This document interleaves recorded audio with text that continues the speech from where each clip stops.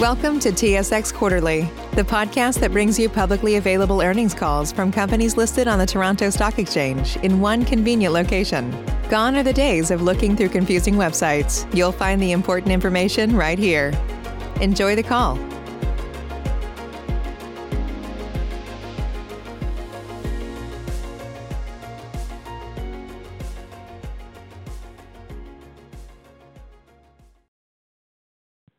Good morning and welcome to the Q4 and Fiscal 2020 Financial Results Conference Call for HLS Therapeutics.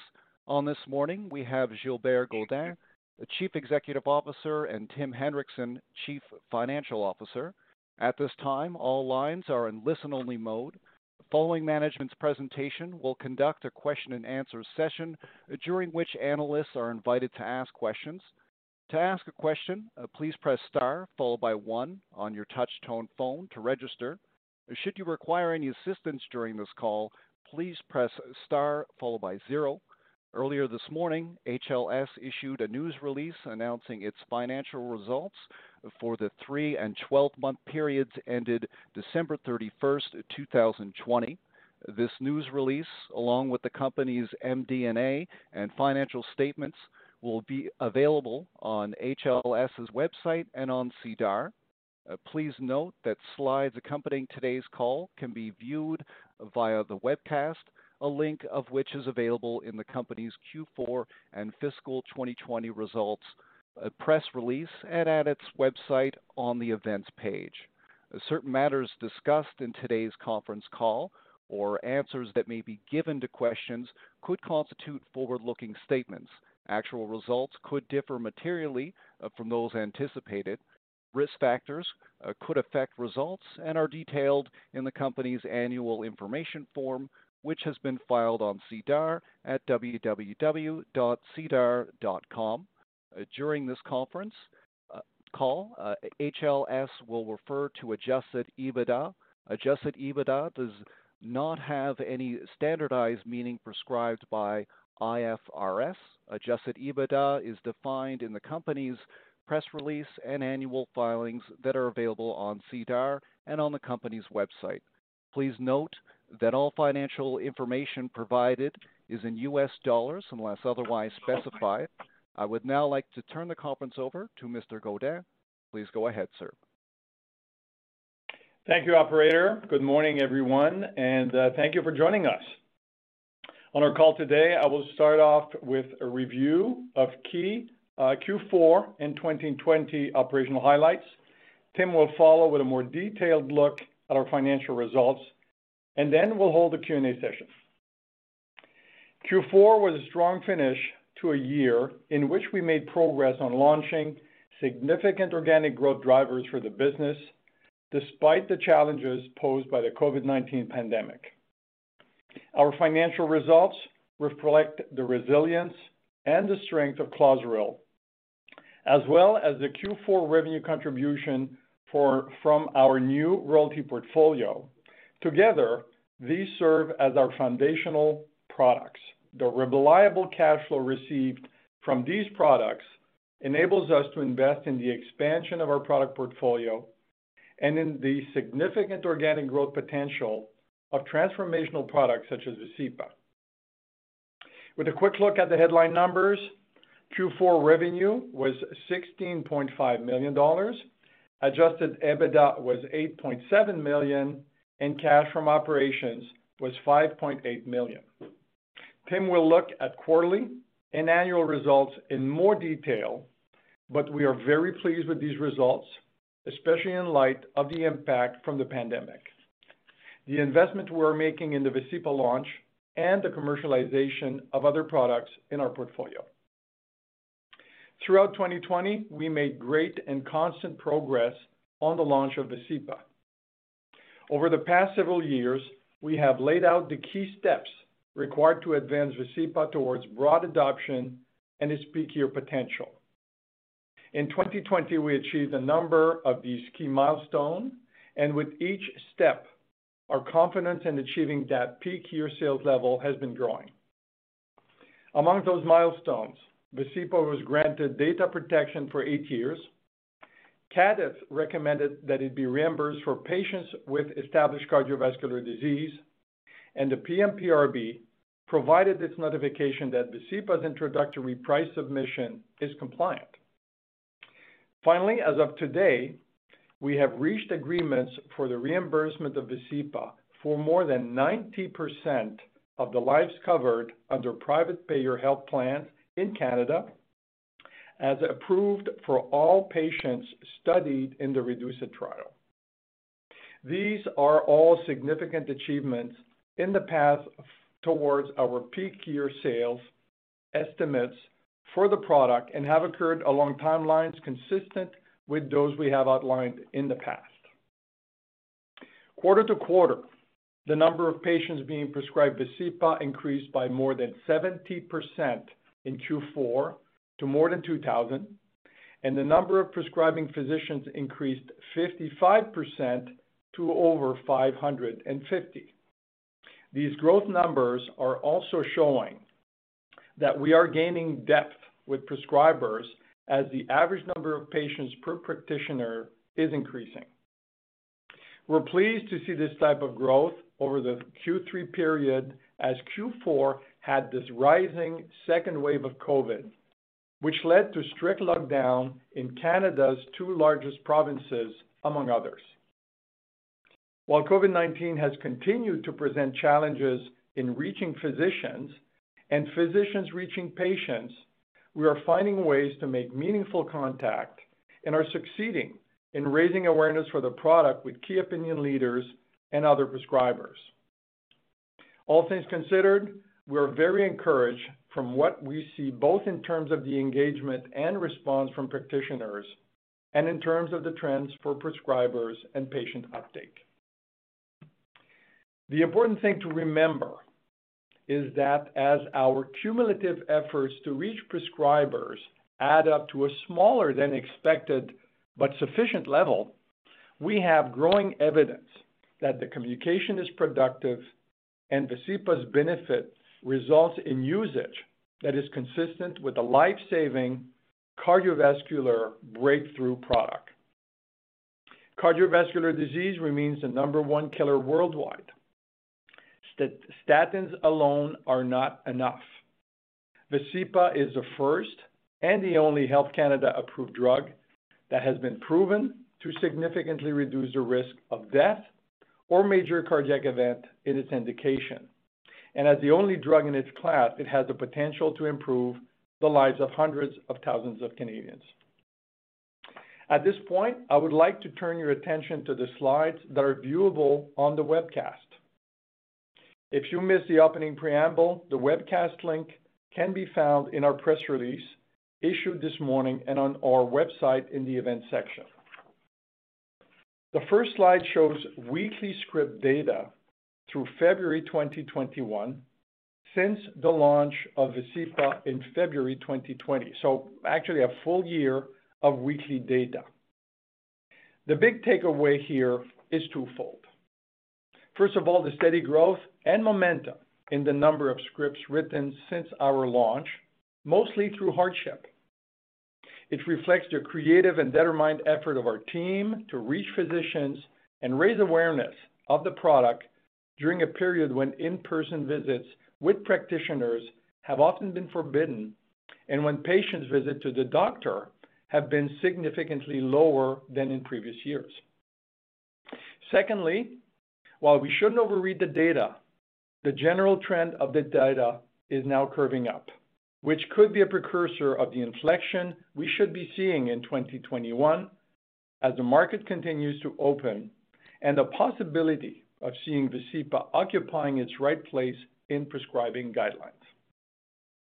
The next slide is an update to the one we shared on our third quarter call, comparing the uptake of Vascepa to the post-launch script performance of two other cardiovascular drugs, Eliquis and Pradaxa.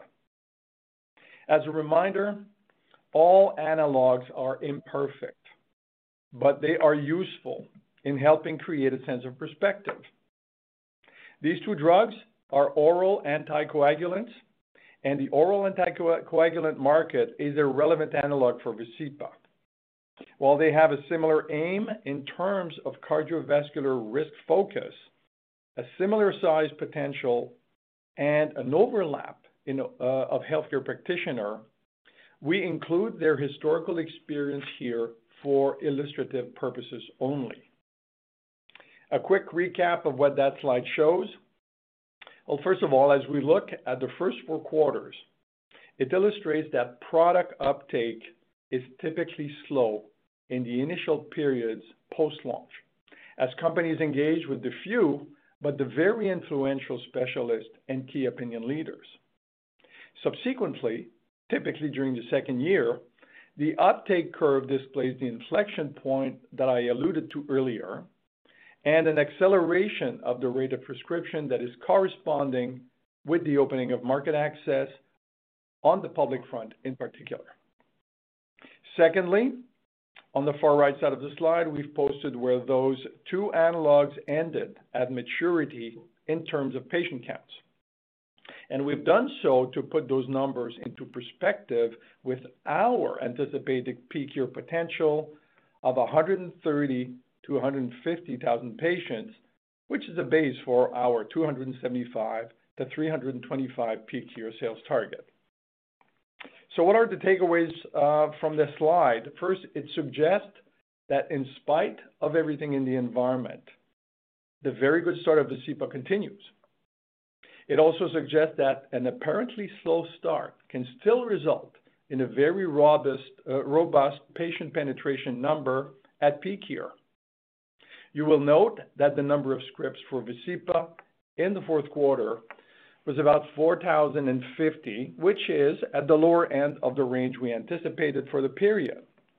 With the second wave of the pandemic and the strict lockdowns in Ontario and Quebec occurring in that period, we're actually quite pleased to have made the range despite that big headwind. For the same reasons, we have modestly adjusted the low end of our range for the next 2 quarters, the next 2 quarterly periods, given the severity of the related lockdowns, but that may change as vaccination progress and, or, on the other side, if a third surge was to occur. The course that COVID-19 takes in the coming months and quarters is unknown. But as we have done until now, we will work as best we can to mitigate or neutralize those external factors. In this year of turmoil, we try to stay focused on the big picture. And that is that while the effect of COVID-19 is significant, it is transient. And it doesn't change the fact that the need for Vascepa is immense. The Vascepa solution is unique, and therefore the Vascepa potential remains unchanged. As stated earlier, with the milestones we have achieved with the product during 2020, and with the adoption rates we are seeing reflected in this chart, we remain confident in our ability to achieve our $275 to $325 million peak year sales target at this stage of our launch. With more than 90% of private payer covered lives now eligible for reimbursement, the market is progressively opening up as we predicted, and we now have approximately half of the eligible patient population with access to reimbursement for the product. On the public payer side, which is the remaining 50% of the population, our negotiations with the PCPA have begun, and we're hopeful they could be completed during the third quarter of this year. In addition, with the prospect of updated cardiovascular guidelines in the near future, we're hopeful that Vascepa will gain the same degree of medical and scientific recognition in Canada that has been granted by leading medical societies in the United States, Europe, and Asia. Looking now at Clozaril, Q4 and fiscal 2020 results reflect the strength and the stability of our foundational product, which continues to perform well in spite of a very fluid environment. Clozaril's patient count and sales in Canada are up about 2% in 2020, reflecting the essential nature of this medication and the significant difference it can make in the lives of those suffering from treatment-resistant schizophrenia, or TRS, a chronic and serious condition. New treatment initiation has been dramatically reduced during the last year, so the fact that we continue to grow patient numbers speaks volume about the product and the service organization we have in place supporting it. As we emerge from strict lockdowns, we do expect new patient access to the product will trend upwards at a stronger clip. We still remain at the early rollout stage for CSAN Pronto, our point-of-care safety blood monitoring device, but the response from practitioners is enthusiastic, and we continue to expand the number of sites where the product is deployed. CSAN Pronto is now at 23 sites, which is up from 12 at the end of Q3. We have broadened our approach, which initially focused on the largest centers, to now include smaller but nimble treatment centers that have shown a need and an ability to adopt and implement the technology. CSAN Pronto addresses the number one barrier to clozapine treatment, and that is the demanding safety blood testing regimen. And we remain very optimistic with the potential of this product to bring an essential treatment option to a broader patient population. In the third quarter, we added to our foundational base of product with the acquisition of a long-duration royalty portfolio consisting of 4 diverse products that are or will be marketed globally by healthcare leaders, Takeda, Boston Scientific, Pfizer, and once launched, Sanofi Genzyme. Tim will provide some details on progress to date in his section, but so far, we're quite pleased with the financial contribution from the portfolio. Q4 saw activity with a number of other products in our pipeline. With respect to Trinomia, we received a notice of deficiency from Health Canada that will, among other things, require that we wait for an independent clinical trial result involving the Tricombo product. This ongoing trial is expected to be completed at the end of the year. Following the results of that trial, we will determine the path forward for the product. On the positive side, 2 products in our neuroscience stable, Perseris and the MyCare Psychiatry Lab assays, were approved by Health Canada in the fourth quarter.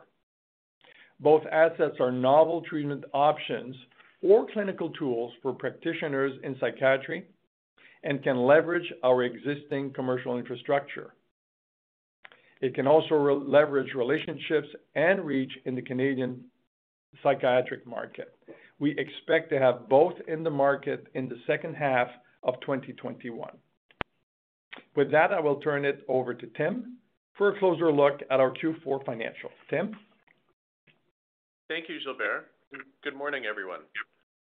Starting with revenue and product sales, total revenues of $16.5 million for the quarter and $56.1 million for the year were up 18% and 4% respectively from the same periods in 2019.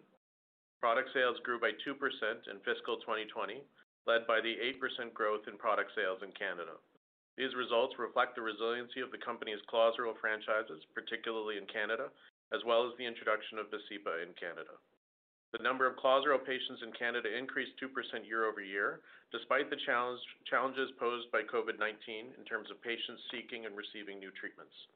This Clozaril product sales growth was strongest in Q1 due to additional trade stocking at the start of the pandemic. For Vascepa, the growing base of prescribers, patients, and prescriptions over the course of the year resulted in growing Vascepa product sales, with Q4 sales 42% ahead of the previous quarter. Absorica royalty revenue for 2020 was $8.1 million, down $1.5 million from 2019. As we stated we would do, we terminated our ownership of these marketing rights effective December 31st, 2020. As a result, the $2.3 million of Absorica royalties in Q4 2020 were our final Absorica royalties. Overall, this transaction served us well. As Gilbert mentioned, on September 30th, 2020, we acquired a diversified portfolio of royalty interests on the global sales of 4 different products. Royalty revenues in Q4 from this portfolio were $2.3 million. The acquisition included an entitlement to the royalties receivable for Q3 2020 that were estimated to be $2.0 million, which was included in the asset purchase price accounting allocation. Actual royalties related to Q3 that were subsequently received by HLS in Q4 were in excess of the estimated acquired receivable, thereby resulting in a realized gain of $500,000.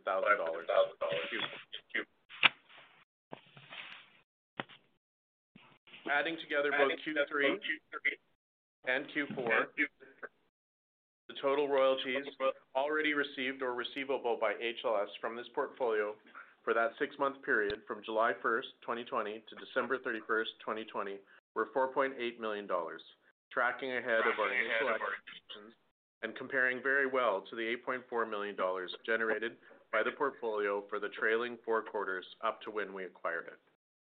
We continue to believe the transaction has great potential to drive steady and reliable cash flows for the business. We expect that this royalty portfolio will generate adjusted EBITDA averaging just under $11 million annually over the first 10 years, and annual IRR in excess of 20% during that period. In addition to this solid financial return, this acquisition provides revenue diversification, and the stable additional cash flows from these royalty interests do not distract management's attention from our operational focus on Vascepa, Clozaril, and our growing portfolio of products. Shifting now to operating expenses, the largest increase in operating expenses was for selling and marketing related to the investment in the launch of Vascepa, including the addition of 30 customer-facing roles at the start of 2020. There is also an increase in general and administrative costs in Q3 related to CEO transition costs.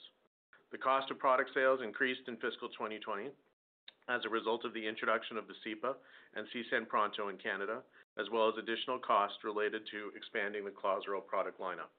With the pandemic impacting our ability to gain access to the relevant healthcare institutions in order to roll out CSAN Pronto for much of 2020, we also incurred some obsolescence charges in Q4 for CSAN Pronto test strip inventories, as these carry relatively short expiration date. Adjusted EBITDA results were strong in Q4, up $1.5 million over Q4 in the prior year due to the addition of the new royalty portfolio as well as product sales growth in Canada. As was expected, adjusted EBITDA of $24.1 million for fiscal 2020 was $7.5 million lower than in 2019, due primarily to the investment in the launch of Vascepa as well as CSAN Pronto.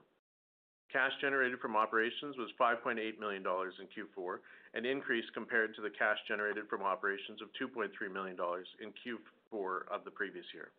For the full year, cash from operations of $9.3 million was lower than in 2019 by $17 million, reflecting the investment in our portfolio of products just noted, including the additional working capital investment for Vascepa. At year-end, HLS had cash on hand of $20.6 million compared to $47 million at the end of 2019. Factors impacting the change in cash balance since the end of 2019 include increased selling and marketing costs related to Vascepa's launch, the initial inventory purchases for Vascepa, the cash on hand that was put toward the purchase of the royalty portfolio, and a $3.75 million milestone payment to Amarin when Vascepa received 8 years of data protection in Canada.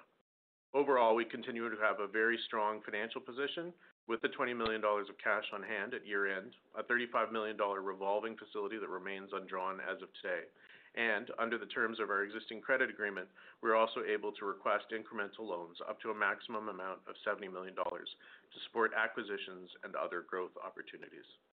In addition, in May 2020, we filed a preliminary short-form base shelf prospectus to raise up to $250 million that remains available for a period of 25 months should the appropriate strategic opportunity emerge.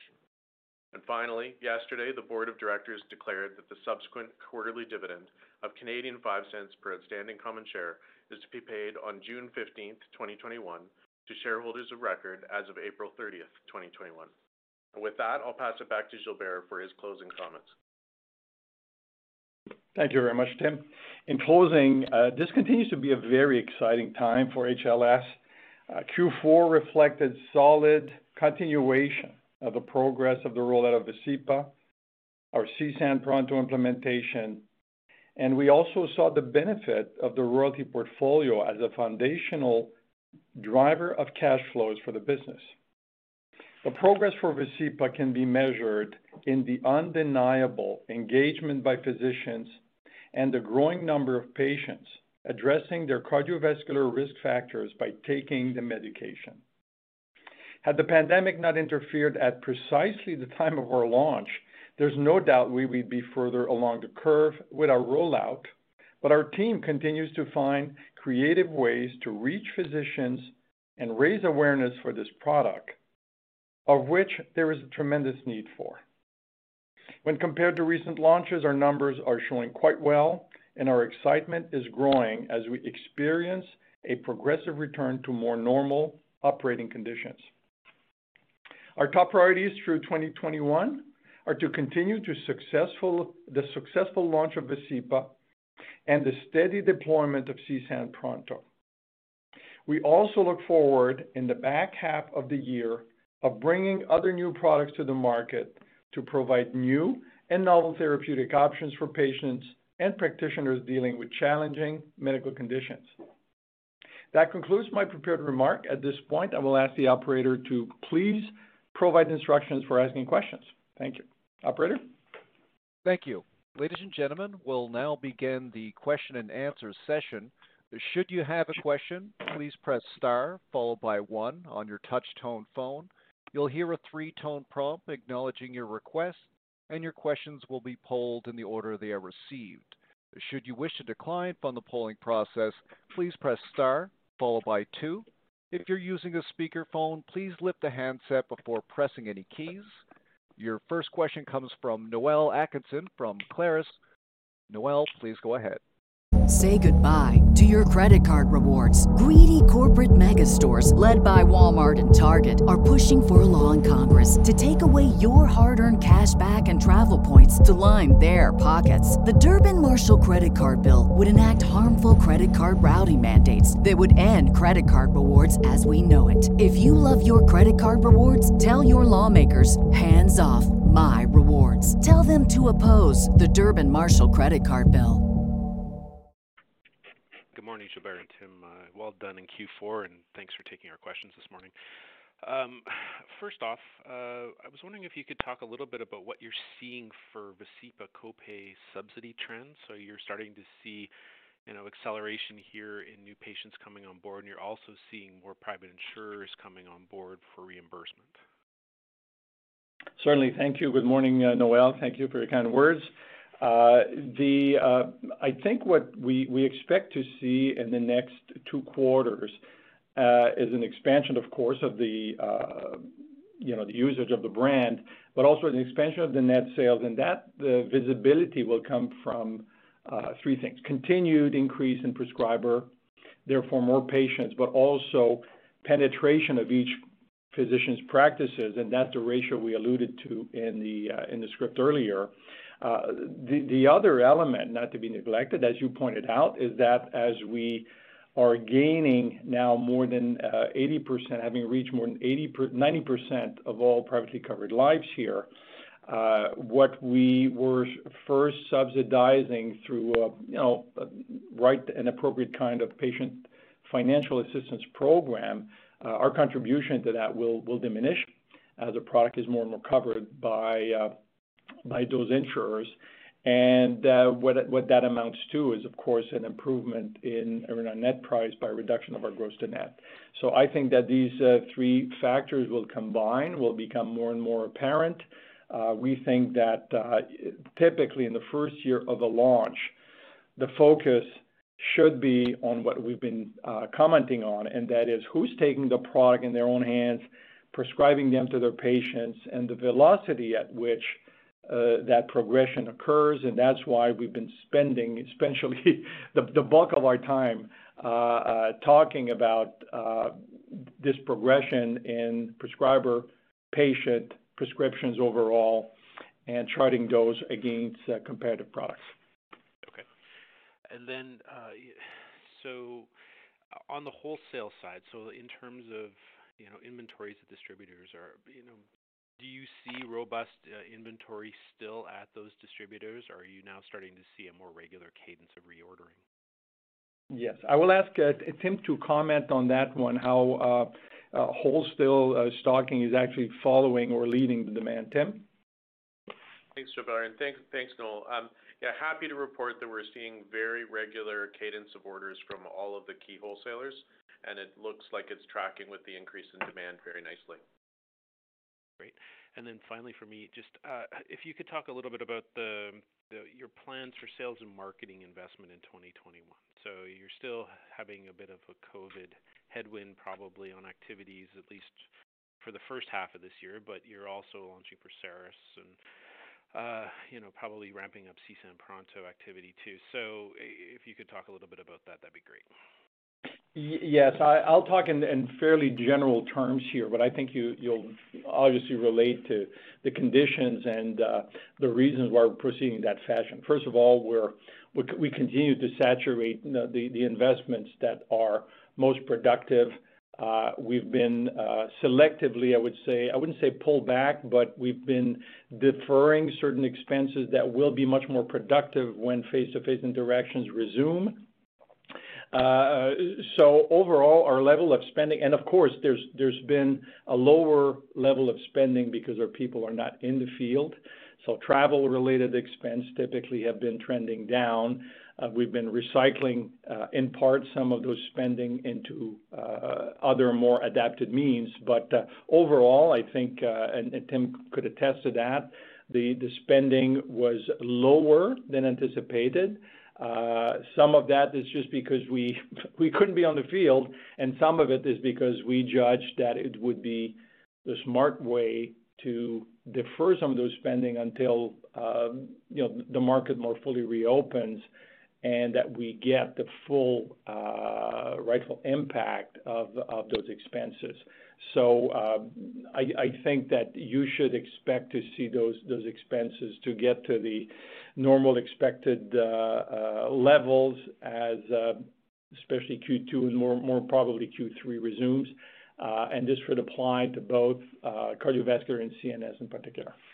Okay, one more question here. Just in terms of your sales staff going into the doctor's offices and hospitals and that sort of thing, do your sales staff qualify as essential personnel for early vaccinations at all? They do not. They do not. I don't think that. There might be some regional subtleties here that are escaping me, but I don't think that they do. Their interactions with the doctors are regulated by the physicians themselves. In other words, ultimately, a physician or their overarching institutions may elect to open up the interaction and permit the interaction with industry participants. And that ultimately is a decision that they make based on their needs.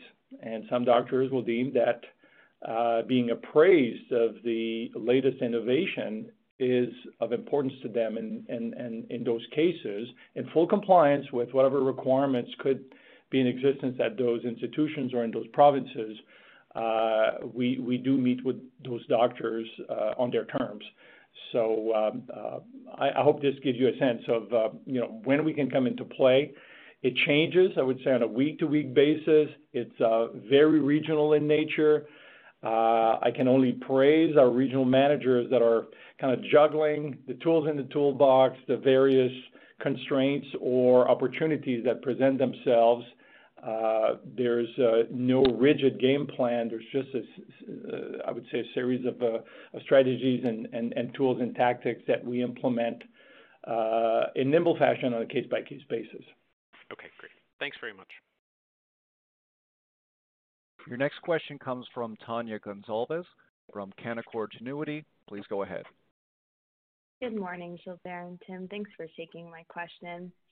Okay, so to start with Vascepa here, could you talk to maybe the impact of seasonality that we can expect in Q1, just so we're not alarmed if sales do decline quarter over quarter? Yes, I can get I would say a snippet of it. In terms of what we would call a prescription demand, there shouldn't be any actual seasonality in its pure sense. right? There's nothing in the winter months that should change how doctors prescribe Vascepa. It's not like an antihistamine or products that are season sensitive. What we're seeing more commonly in the first quarter are more induced by the trade, buying practices, and maybe I will ask Tim to comment on those elements as it pertains to Vascepa, but any other product in our portfolio. Tim? Thanks, Gilbert, and thanks, Tanya. I think consistent with the earlier comment about the wholesale trade activity, we're not seeing any phenomena like that on Vascepa. So I would expect that the from a trade stocking, it'll follow very much with the demand growth that we're seeing right now. Excellent. That's good news. Okay, perfect. And then secondly, on public reimbursement, so provided that private reimbursement has come along faster than expected, just given the pharmacoeconomic argument in favor of Vascepa, do you think there is a chance that public reimbursement will also be granted sooner than you previously expected following the completion of the PCPA negotiations in Q3? I would hope so, but I don't want to take my my dreams for realities here. I think that the empirical evidence has been that drugs will gain public reimbursement any time between the 18th and the 30th month post-commercialization. Now, the more a drug is deemed essential and has a strong clinical track record, the earlier this could happen. So 18 months would put us essentially smack in the middle or towards the end of the third quarter. That is still the optimistic view. If we get it earlier, so it be, and we'll be very pleased of that outcome. But we can't predict. These are negotiations, and they usually are following a process that we do not dictate. So we're active participants in the process. With respect to the outcome, we're kind of sticking to this view that it could happen and allow for provincial plans to opt in the outcome of that negotiation in the back end of the year. What is that typical lag time between the PCPA issuing a positive recommendation and the provinces opting in? I don't know that there's a lot that has been commented upon. I think that from my understanding of that process, that template, right, that agreement is one that every individual publicly funded plan, we're talking about provincial plans, but any other publicly funded plan can opt into. They're not obligated to. But typically, there's a pattern where the larger provinces are often leaders in getting on board. So it's not uncommon for Ontario, Quebec, BC to be at the forefront and for the other ones to follow suit. But it's not a definite pattern. It's more of a kind of an anecdotal evidence that I've experienced. Understood. Okay. And then just quickly on Clozaril here, I'm sorry if I missed it in your prepared comments, but I think I read something in the MD&A about expanding the Clozaril product lineup for more dosing options. Could you provide some color on what this relates to? Yes, I would call that as a minor development, but one that is reflective of our intent to be there and satisfy every possible need. We were in a situation in Canada where we were commercializing Clozaril with two dosages, 25 milligram and 100 milligram. Now, as you can expect, patients can be dosed to the tune of anywhere between 200 to 900 milligram per day, which would mean that they would have to juggle a pretty heavy pill burden. So we've decided some time ago to match all the available dosages on the market by developing and integrating into our offering a 50 milligram and a 200 milligram. So you can imagine that this would, in the worst cases, divided by half the daily number of pills that a patient would have to take. So I think it's something that some would qualify as, tactical in nature, but the focus was on the patient need. Understood. Okay, perfect. That's good insight. And just a housekeeping question here. I think you mentioned that Clozaril patient count was up 2% year over year for full year 2020. What was this number in Q4 specifically? I would have to check.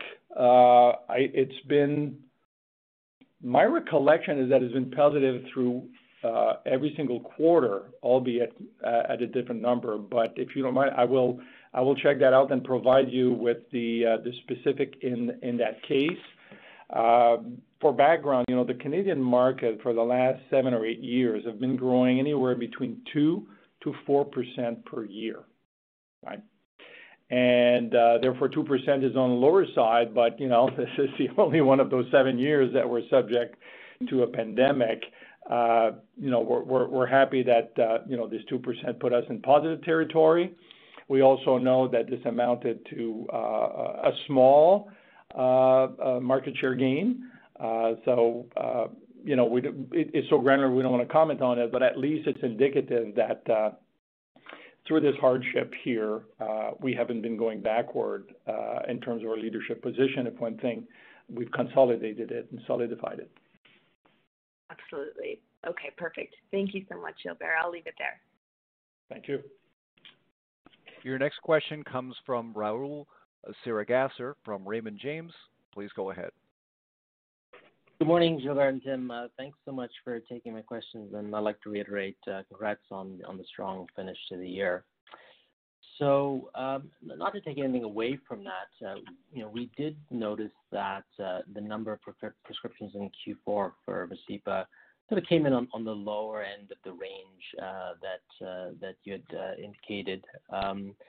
Is this purely because of COVID, or are there any other potential factors that we should be looking at? Yes, 2 elements here. First one, we paint a picture, and I think we provided what we call the hurricane cone, which is kind of a bracket of where we think we could land. The one thing we don't want to be judged for is our ability to forecast the unknown, such as the impact of a pandemic. That's beyond our control. We have to withstand and adapt, and therefore we could have been the higher part of the cone had those conditions been much improved, or even been returning to normal. So I can conclusively say that yes, the number would be different and better if we were not in a pandemic. Our efforts are impacted. They don't bear the same fruits that they would otherwise. And I think the notion here is to say that in spite of that, the progress is constant. I think the script chart is revealing that the momentum of the product has not been negatively impacted, meaning flattening or whatever. The trend upward continues. So one can only positively view that if you remove some of those constraints, it could only buoy the overall demand and the progress of it. That's our vantage point. With respect to the projections and the ranges here, I think they need to be kept in context, right? We're not trying to read here in the tea leaves what the environment will be, but it does define a possible zone of impact. Great, I really appreciate that. And again, just to reiterate, I don't want to take anything away from the success of the year. It was indeed a good end of the year. So speaking of good ends, you did have a bit of an EBITDA beat. Was this because you're finding that discounts in the early stages of adoption here are lower than expected? How should we be thinking about discounts in Q4, but also going forward? Tim, do you want to handle? Sure. I think one of the really encouraging things about the announcement of the greater private coverage for Vascepa is that that will allow us to see less of a subsidy going forward, and so we should see less discount and an improvement in our gross to net on Vascepa. As we get through the first couple quarters of 2021, we'll have that realized. So that was certainly part of what was going on in Q4 of last year. Yeah. Terrific. Thanks. And my last question then is around the recent data at the International Stroke Conference where you showed essentially a 30% reduction in risk associated with stroke. So, how are you finding physician response to the data that's come out over the last quarter, and specifically to the data that was revealed yesterday? Okay. So first of all, this is I would call them, they were defined as pre-specified post-hoc analysis. So all of this traces back to the seminal landmark trial, the REDUCE-IT trial. But now as the data is being mined, we're seeing trends, patterns, confirmatory evidence emerging as they're now making a foray in every individual major adverse cardiovascular event. Of course, death was one of them, heart attacks.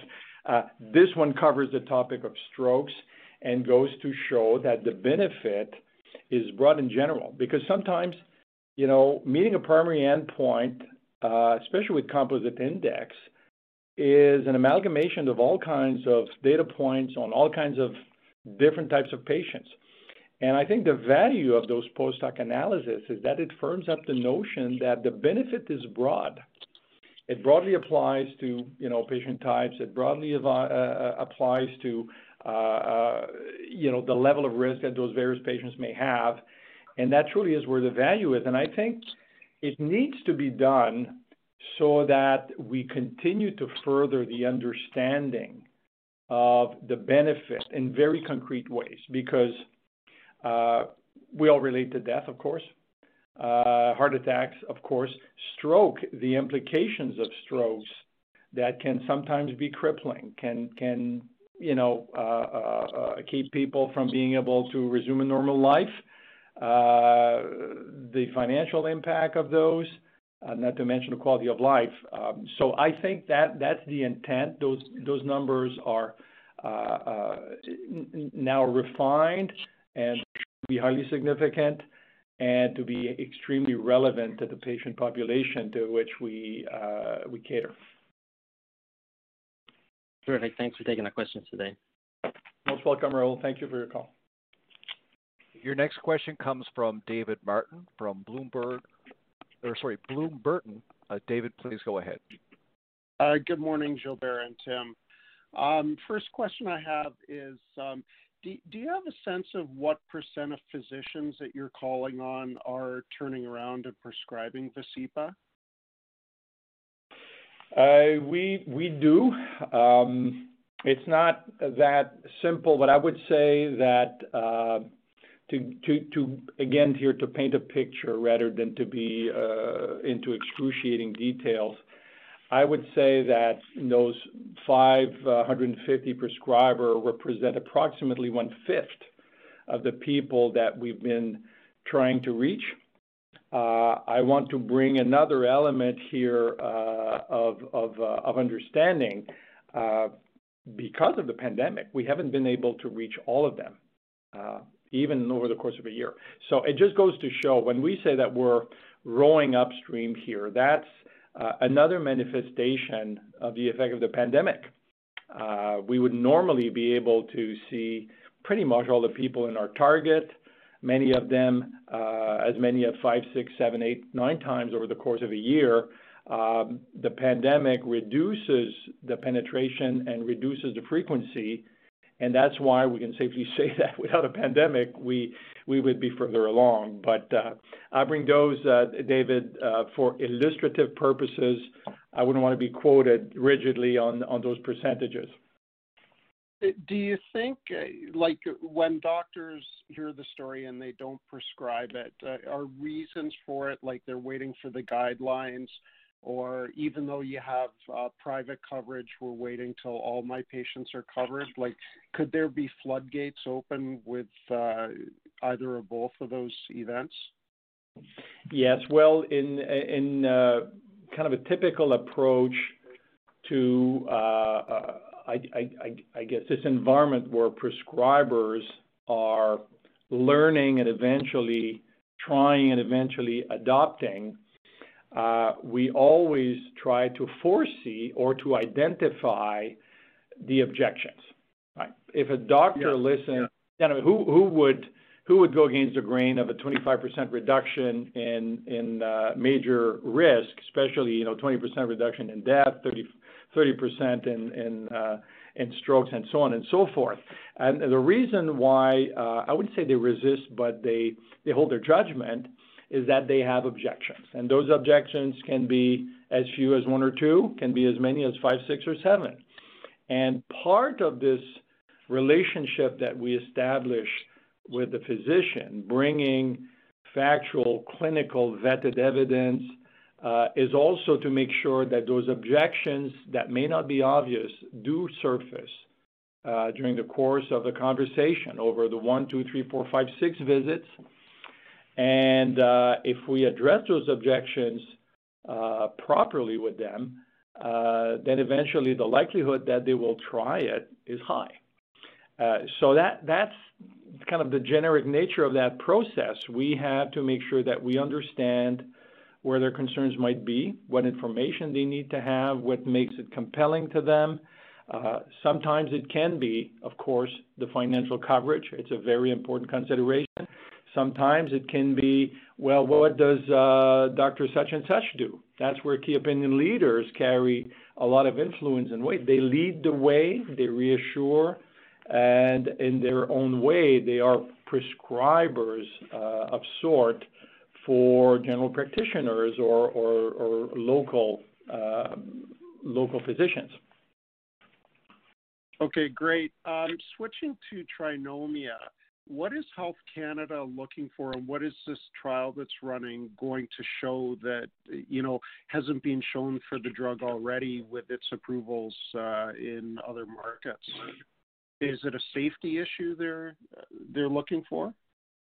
I wouldn't say it's a safety issue. There were a few, I would say, technical and clinical considerations. Those notices of deficiency are fairly comprehensive.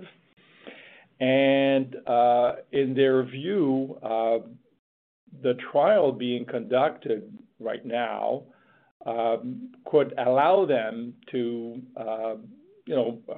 I guess, overcome some of the questions or considerations that they've been raising. As surprisingly as it sounds, Trinomia was never the subject of an efficacy trial. Trinomia is developed by Ferrer in Spain and now commercialized in 30 countries, was developed on the basis of the individual usage of the components. Right. So the statin is a statin, and if you reach bioequivalent dosages, you should have the same effect. Similarly, for the anticoagulant and for the blood pressure medication.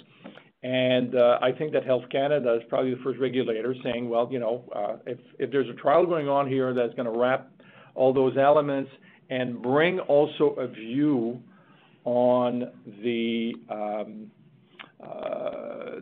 benefit as it relates to compliance, because that's a big element in the thesis here, right? These patients are juggling multiple different drugs, and combining them in a single pill makes them more compliant to all of the 3 important drugs.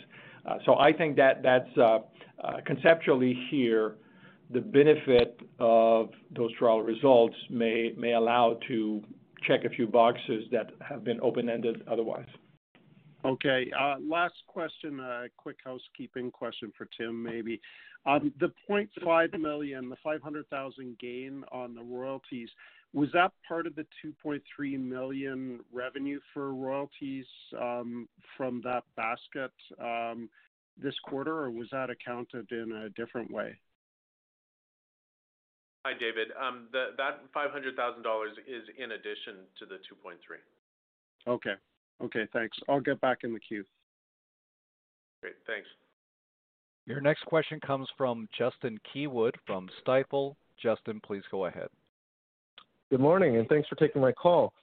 I had a question on the projected scripts. So it's at 4,000 currently, and it's expected to go up to 45 to 65,000 in the next 4 quarters.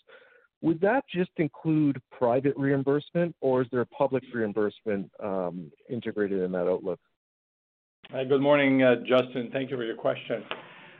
We expect, and I think we've commented here and then on the inflection, right? When you look at that slide, the early days slope changes in velocity, and the slope becomes much more steeper, and that is typically when those in the following 2 or 3 years where the product get much closer to peak year, and then they flatten out.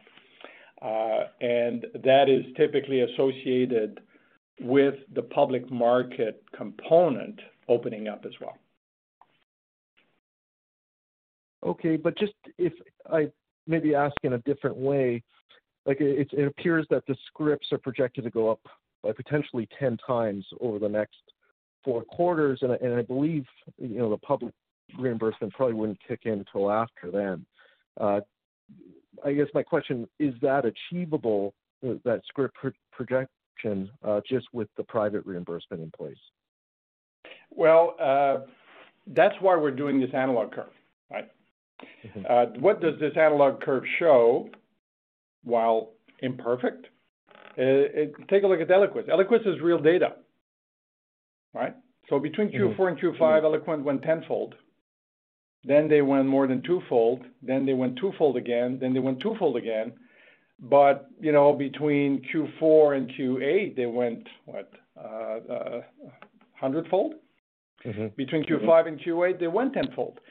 So I'm not saying that because it happened for Alexis, it will happen for Vascepa. What we're saying here is that when a number of conditions reunite, it does create an expansion in a number of different axes. Right?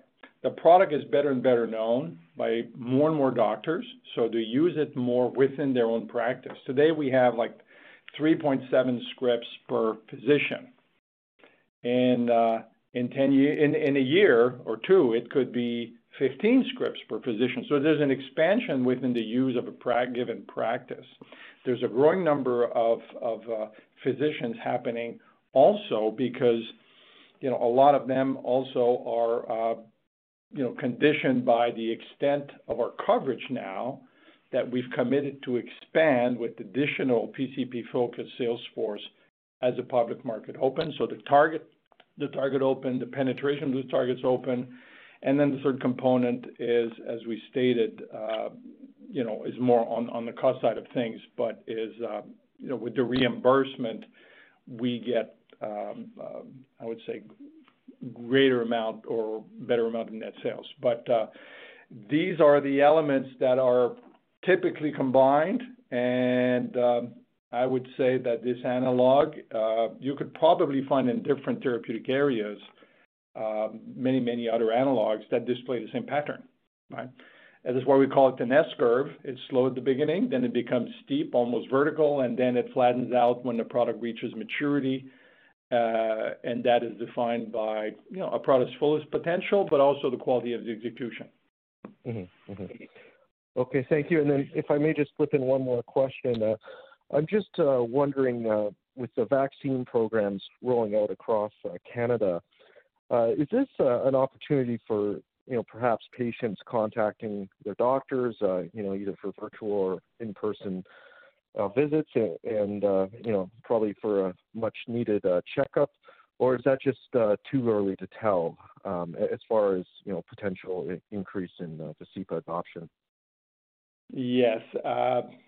Very hard for us to comment. Our hope is clearly on the side of what you expressed. We hope that the vaccine can bring a pretty rapid normalization, but the rate at which Canada will actually proceed with this vaccination is the unknown, Right? Will it be pretty much a done deal by the middle of the summer, or will it continue to drag? Will there be either spikes or surges regionally or nationally? All these elements here are completely unknown to us. I don't think anybody a year ago could have predicted 2020 and the front end of 2021.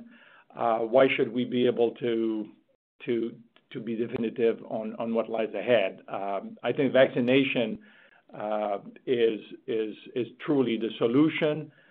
The pace at which it will be implemented, short of getting an absolute undeniable plan and rate of vaccination, is something we're not going to speculate on. Mm-hmm. Understood, and thank you for taking my questions. You're welcome. Thank you very much, Justin. Your next question comes from Paul Stewardson from IA Capital. Paul, please go ahead. Good morning, gentlemen, and just calling in for Chelsea here. Congrats on the quarter. Great to see. And just wondering about CSAN Pronto in terms of, obviously this is a pretty major draw for Clozaril, one would expect in terms of competitive advantage. You mentioned that the COVID situation, the pandemic restrictions made it a little bit difficult for Clozaril this year, even in the last quarter, say. Is that largely offset by CSAN Pronto, or has that really not yet come into play in terms of actual, it's so just on the margin and it's still sort of in the next quarters, it's in the works, or how do you see that playing out?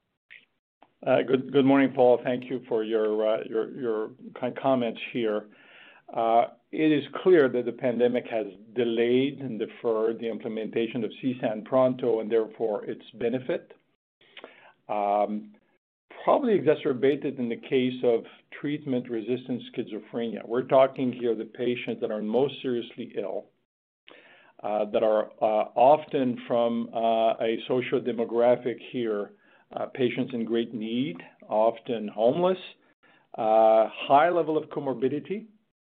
And therefore, when they end up in an institution where the treatment will be initiated, those patients are treated with extreme care, especially as it relates to possible contagious diseases. So that's why in that little concentrated area where those patients get treated, the impact was quite visible.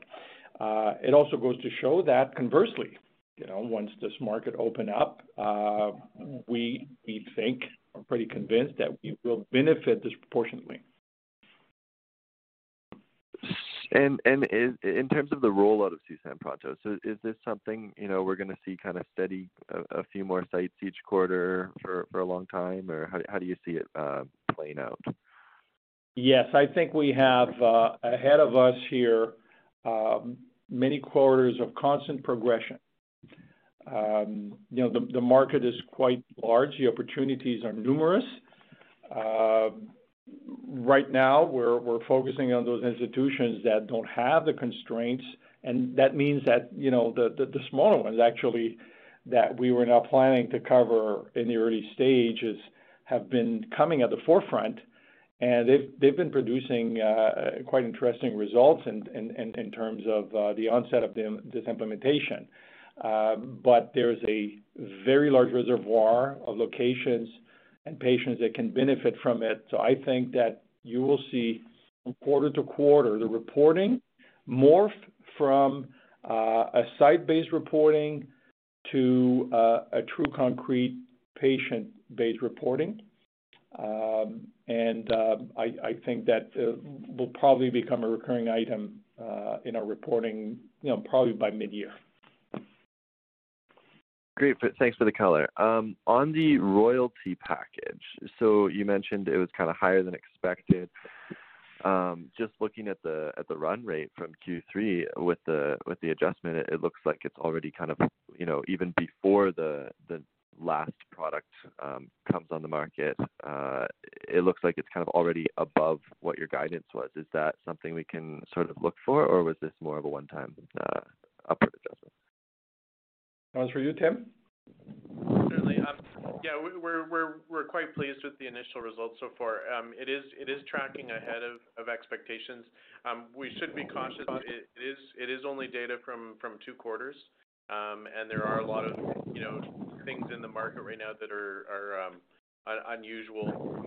I think some of the results in Q3 may have been a rebound after a very soft Q2, which probably was influenced by the initial pandemic lockdown. So I think let's give it some time for that to play out, but it does seem to be tracking ahead of our expectations. Okay, that's good to have in mind. Thank you. And then final question, just in terms of, it hasn't really come up yet. Is there any perspective on, kind of an acquisition pipeline or where you guys are looking for future growth, or is it really just, unless something opportunistic comes up, focus on Vascepa for now and sort of return to that in the future? Thank you. Good question, Paul. I think that we've stated, we'll always repeat, growth through licensing, mergers, acquisitions in our DNA. It's part of our strategy. We're looking all the time. They're always opportunistic in the sense that I think we gain a positive reputation for responsible capital allocation. So everything has to be scrubbed and looked at in great detail. The primary operational focus remains Vascepa and Clozaril for obvious reasons. Right? We can't neglect such important transformative activities, but the playing field here is broad. The circumstances stemming from the pandemic or post-pandemic continue to generate opportunities that we're looking at. Still equally interested in further growing in Canada, but also in the U.S., where commercial platform is an area of definite interest, notwithstanding all those other elements related to this disciplined capital allocation. So not something that we are putting aside or abandoning, is being pursued in fairly clear but compartmentalized fashion. The operational focus remains on making Vascepa a success and growing the Clozaril franchise. Great. Thanks for taking my questions. And again, congrats on a really difficult but well done year. Thank you very much, Paul. We have a follow-up question from David Barton from Bloom Burton. David, please go ahead. Yeah, hi. Thanks for taking the follow-up. You had quite a jump in the CSAN Pronto sites by the end of Q4. I'm wondering, did most of those get installed right at the end of the quarter and we'll start to see the impact this year, or were they rolling out throughout the quarter? Thank you, David. They're usually pretty steady because an implementation requires that we be along their side in location, and there's only so much you can do in parallel. So I think they're usually staggered and spread across, so they happen in continuous fashion. The only other consideration is, of course, the site's constraint, but no, you should expect them to continue to happen. And when we report, it could look like a big lump, but it's being done, day to day, week to week. And from what we can judge here, there's a deployment phase, there's an implementation phase when it becomes clinically available, and we hope that we get then to the generalization of the usage of it for all of their patients. Right? So these kind of steps here will eventually start to show up in aggregate in terms of usage. Also important to understand that there are at least 3 types of patient that will benefit from CSAN Pronto. You got patients that are already on Clozaril and will now switch to this more less invasive modality. You have completely new patients that didn't want to undergo a clozapine therapy because of that demanding regimen, and CSAN Pronto is enabling that. So we're growing the market, and we're taking ownership of those patients exclusively. The third category that we can't exclude is that patients currently being treated with competing clozapine product may be switched to the CSAN registry and the Clozaril product base because of the superiority of the modality of the safety monitoring, right? So we think that these things will continue to grow and probably snowball in a sense. Is it a requirement at the site that all of the patients at that site that have taken on the program will get treated with your Clozaril, or will only patients treated with, they may treat some with generic, some with branded Clozaril, only the branded get assessed with the CSAN Pronto? How's that? Well, actually, CSAN Pronto is an integral part of the Clozaril Support and Assistance Network. That's what CSAN means. And that's a registry. And the registry is uniquely associated with Clozaril. Okay. And, if we deploy this technology in a clinic or in an institution, they don't have to use it. But if they use it through the CSAN registry, and it means the patient has to be in the registry. It's a service that we provide that is, part of the whole suite of other services that CSAN provides. And what we're doing here is we're trying to make sure that, physicians make the best decisions for their patient. And if CSAN Pronto is meeting that criteria and becomes a motivating element for them to adhere to the CSAN registry and CSAN suite of services, then they come to the brand for all the right reasons. Okay. Just one more quick question, if I could. Amongst the royalties that you purchased, 3 are drugs, and we can track the trends, and we know the patent expiries and things like that for the drugs. But the Emblem ICD is rather harder to track. And I'm wondering, can you comment on what the current sales are of that product and what the trajectory is, or are you allowed to speak in that granularity? Tim? Hi, David. No, I don't think that is actually something that we can comment on at that level of specificity. I think the one thing that we do have some visibility on is that hospital-based procedures like this were directly impacted, particularly by the initial lockdown, and that appears to no longer be the case as the importance of the procedure of an implantable defibrillator that has kind of resumed, and that even with the ongoing pandemic, there's an importance placed on making sure that those procedures continue to happen.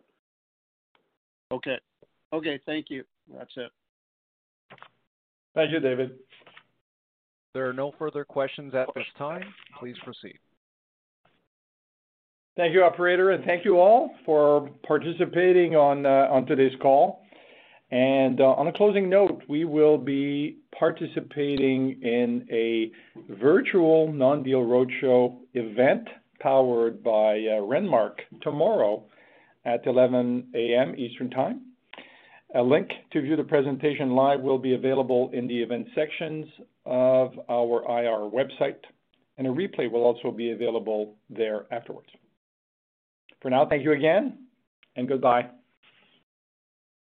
Ladies and gentlemen, this concludes your conference call for today. We thank you for participating and ask that you please disconnect your lines. Say goodbye to your credit card rewards. Greedy corporate mega stores, led by Walmart and Target, are pushing for a law in Congress to take away your hard-earned cash back and travel points to line their pockets. The Durbin-Marshall credit card bill would enact harmful credit card routing mandates that would end credit card rewards as we know it. If you love your credit card rewards, tell your lawmakers, hands off my rewards. Tell them to oppose the Durbin-Marshall credit card bill.